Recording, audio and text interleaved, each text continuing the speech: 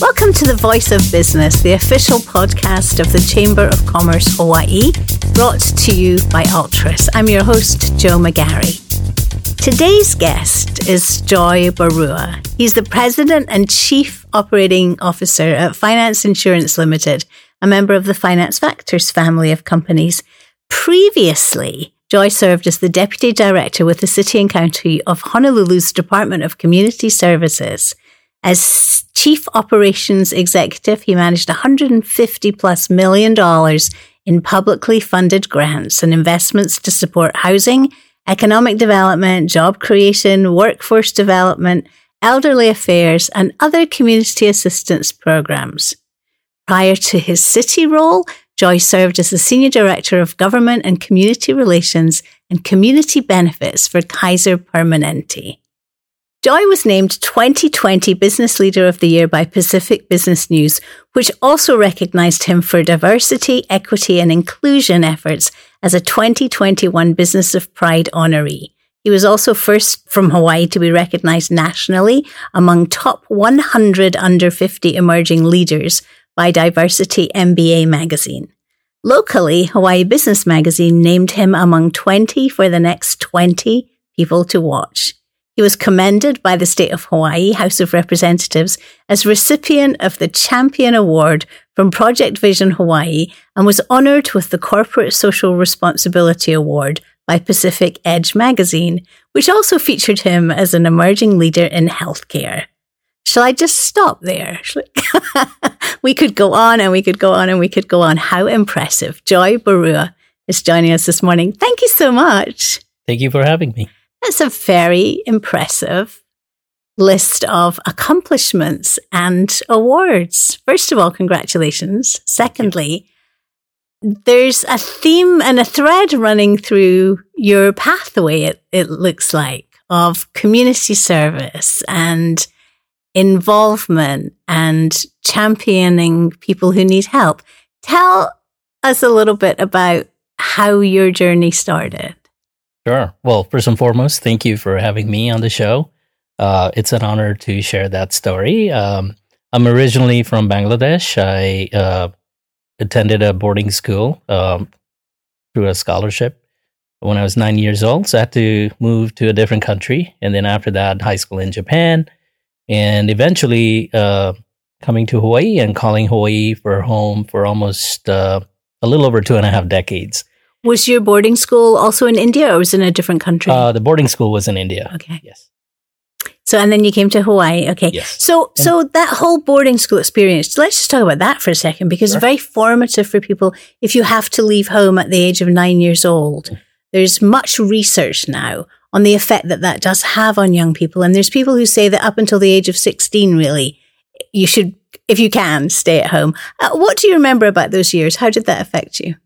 Well, initially it was difficult being away from family, friends, but I got to make new friends. I learned the importance of becoming independent over time and, doing that by relying on interdependence, relying on new friends I made, new experiences. A lot of what I have gone through my boarding school taught me valuable lessons about surviving, but also finding meaning through what we do, and a lot of lived experiences that helped shape me emotionally, as well as just physically overall. Being involved with sports, being involved with extracurriculars, it was just an interesting experience, which I was able to reap the benefits of over time in life through application in my work and community service. Do you think there was something in that that led you to have this kind of empathetic desire to work with people who need assistance and groups who need some kind of help? And obviously your work when you were with government, with your city role, you were doing a lot to put money in the right places, to put it where people really need it. Did that sort of start from there? I would definitely say so. I think as I reflect on my experiences that started off during those early years of boarding school, not having family, that emotional void was filled through curiosity to learn things and find connection with people. And I think those were early years of building deeper empathy, understanding people. And naturally, it just helped happen because my family wasn't there. My motto is, I aspire to inspire, I live to give. And that has informed and continues to inform a lot of what I do. And for me, service is not something you do after hours, after work, or, sort of on the side, ad hoc, but rather a way of life. And, it gives me purpose. It just makes me whole. And it's not only empathizing with others, but also finding fulfillment, which sort of makes me feel as if I'm doing something right, and beyond the jobs and the many positions I've held. So community for me is at the center of it all. So you've been through something that I think a lot of people have gone through since 2020. Along with COVID came a lot of change for a lot of people. And for many people in their working lives, I mean, everyone's life, I think, changed at home, especially if we had to have all of our family members in one place. But for a lot of people, their jobs descriptions changed, their jobs changed, their entire professions changed. You went through that a couple of times, didn't you? Yep. Recently, we've talked with people a lot on the program about COVID and how it's changed things for them. Can you share with us a little bit how COVID changed and shaped where you are right now today? Absolutely. I think, I've gone through 3 different positions. I was at Kaiser Permanente, and then ended up at the City and County of Honolulu, and now my newest role at Finance Insurance. I think the key takeaway for me has been, being prepared to deal with unpreparedness or uncertainty and just welcome it. I think COVID in so many ways is unprecedented. It would be an understatement, but like any other uncertainty, it's being able to see what you don't see and having the patience and, the stamina, both physical and emotional. I think physically, of course, there's the ailment, there's the risk, there's the exposure. But at the same time, emotionally, there was a lot. And for me, it's been more about just having my true north, which is my purpose, because the community didn't go away. In fact, if anything, community needs just multiplied. Businesses were going through a lot of volatility, changes, vulnerability. I mean, you name it. And in the midst of it all, the question always had been for me, in retrospect, what am I doing and how do I fit in and how do I continue to do and find that purpose that I alluded to earlier?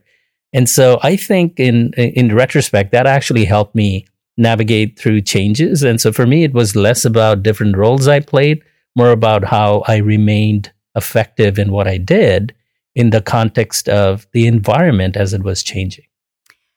It's interesting that you say that physically and emotionally we've had to weather this and move through it together, because I think the physical part was so evident in the beginning, obviously, because, we were just seeing pictures of people, hospitals overrun and hospital staff exhausted and people dying at a high rate. The emotional part, I think in the beginning, we didn't give much thought to. I think now we're seeing that rise up. We're seeing people really start to feel, I talk to a lot of people who feel like they have PTSD from COVID. They feel like they are not recovering, that they don't know what's happening.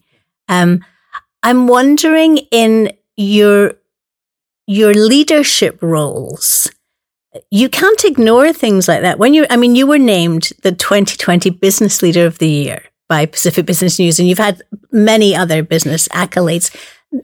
I want to talk about your leadership style in just a bit, but in any kind of business, throughout what you've done in the past 5 years, you can't ignore the 2 things of the people you work with, right? Mm-hmm. Emotional and physical. Absolutely. Are who make up your workers. How do you assess not just who you're working with, but the environment you're in and how you can make it better? Mm-hmm. Great question. There is a lot that goes through my mind in terms of how, the assessment came about. For me, it it was less about assessing, more about observing. And there's an acronym that I love using frequently, which is LNL, which is listen and learn. And this may be at the expense of giving a plug to LNL Drive-In, which is one of my favorite places. Which is fine. To eat. But I think, Hawaii is a small place, family caring, and that sort of physical contact, whether it's a hug, seeing someone, and just that, even the nonverbal communications, those things carry deep meaning beyond just at home, in our community, in our business practices, how we show up. And so, the pandemic obviously just with a single swing took it all away, given the isolation and the uncertainty we were all dealing with physical distancing. And for me, in the different environments I worked at, so for example, at the City and County of Honolulu, we were providing critical services to the community in need at a time when, the needs were really great and even greater, and they continue to these days. So in that regard, the emotional side with regard to empathizing with staff more, being intentional and deliberate about recognizing even the simple act of taking on a high volume of calls, which we may assume that that's just someone's job. But the fact that they're doing it during a pandemic while, being potentially at risk while they're working in delivering essential service, I think those are the types of things that were inspiring me and continue to inspire me. And when you give that feedback, it can never be overrated in terms of how you as a leader recognize that. And when you do it en masse, you have an effect. The value, the emotions, and sort of the dedication that people bring to the work is just immeasurable in great ways.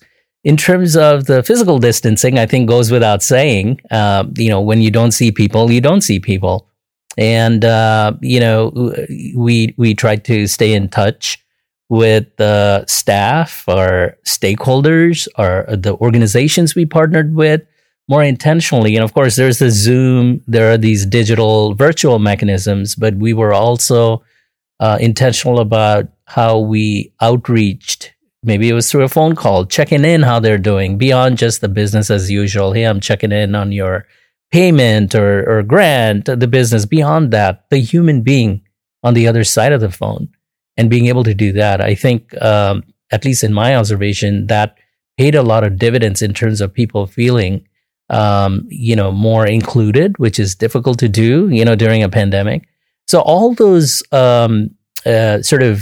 deliberate activities and being thoughtful and going that extra mile to not take those simple things for granted, I think had a lot to do with success. I think, at the end of the day, it all boils down to basic human behavior. We have the need for belonging, connection, and, things we take for granted every day, when we don't have a pandemic. But when we're able to do that as part of our everyday routine, it just sort of gets hardwired in terms of how we authentically care, and it demonstrates. And people give more, people do more as a result of that. When Pacific Business News recognized you as the Business Leader of the Year, one of the things that they really recognized was the fact that you're very aware of diversity and equity and inclusion. And just in hearing you speak now, one can tell that that's very important to you.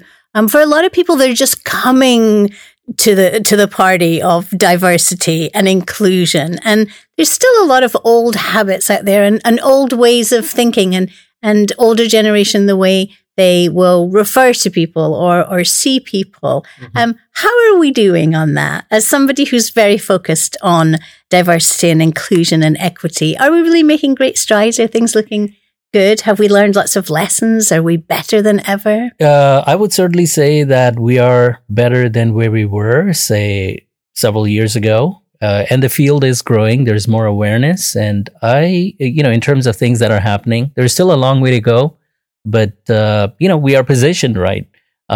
In my observations, informal interactions, I'm seeing more and more awareness around people being more self-aware and also aware of the environment. And it's sort of the combination of both self and situational awareness that makes us more functional, caring, empathetic human beings. And so I'm seeing more and more of that. I think, oftentimes because Hawaii is so diverse, visibly, visually, right, ethnically, I mean, you name it, in every sense of the expression, there are certain things that we ignore or take for granted where I think we need to do some work. And those are nuanced here in Hawaii. Given our diversity, we need to be therefore even more conscious and intentional and aware when we are communicating across cultures. So there is that intercultural aspect to it, and the nuances that it comes with. And therefore, we need to be more aware and educate ourselves about where and how we can be more effective. I think from a field standpoint, we need to be more mindful about looking at DEI to become more hardwired as part of our daily behavior. And that is the challenge. Instead of turning it into a sport where we're just hitting some numbers and metrics, I think they're great.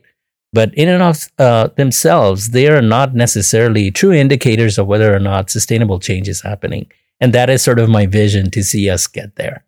What do you think is the most obvious? Maybe you can give us one or two examples in Hawaii. I know exactly what you're talking about. Is that we tend to speak in a certain way of certain things because we're so familiar, and we can make certain jokes about certain groups, and we can say certain things because we feel like, well, that's Hawaii, and we're just a melting pot.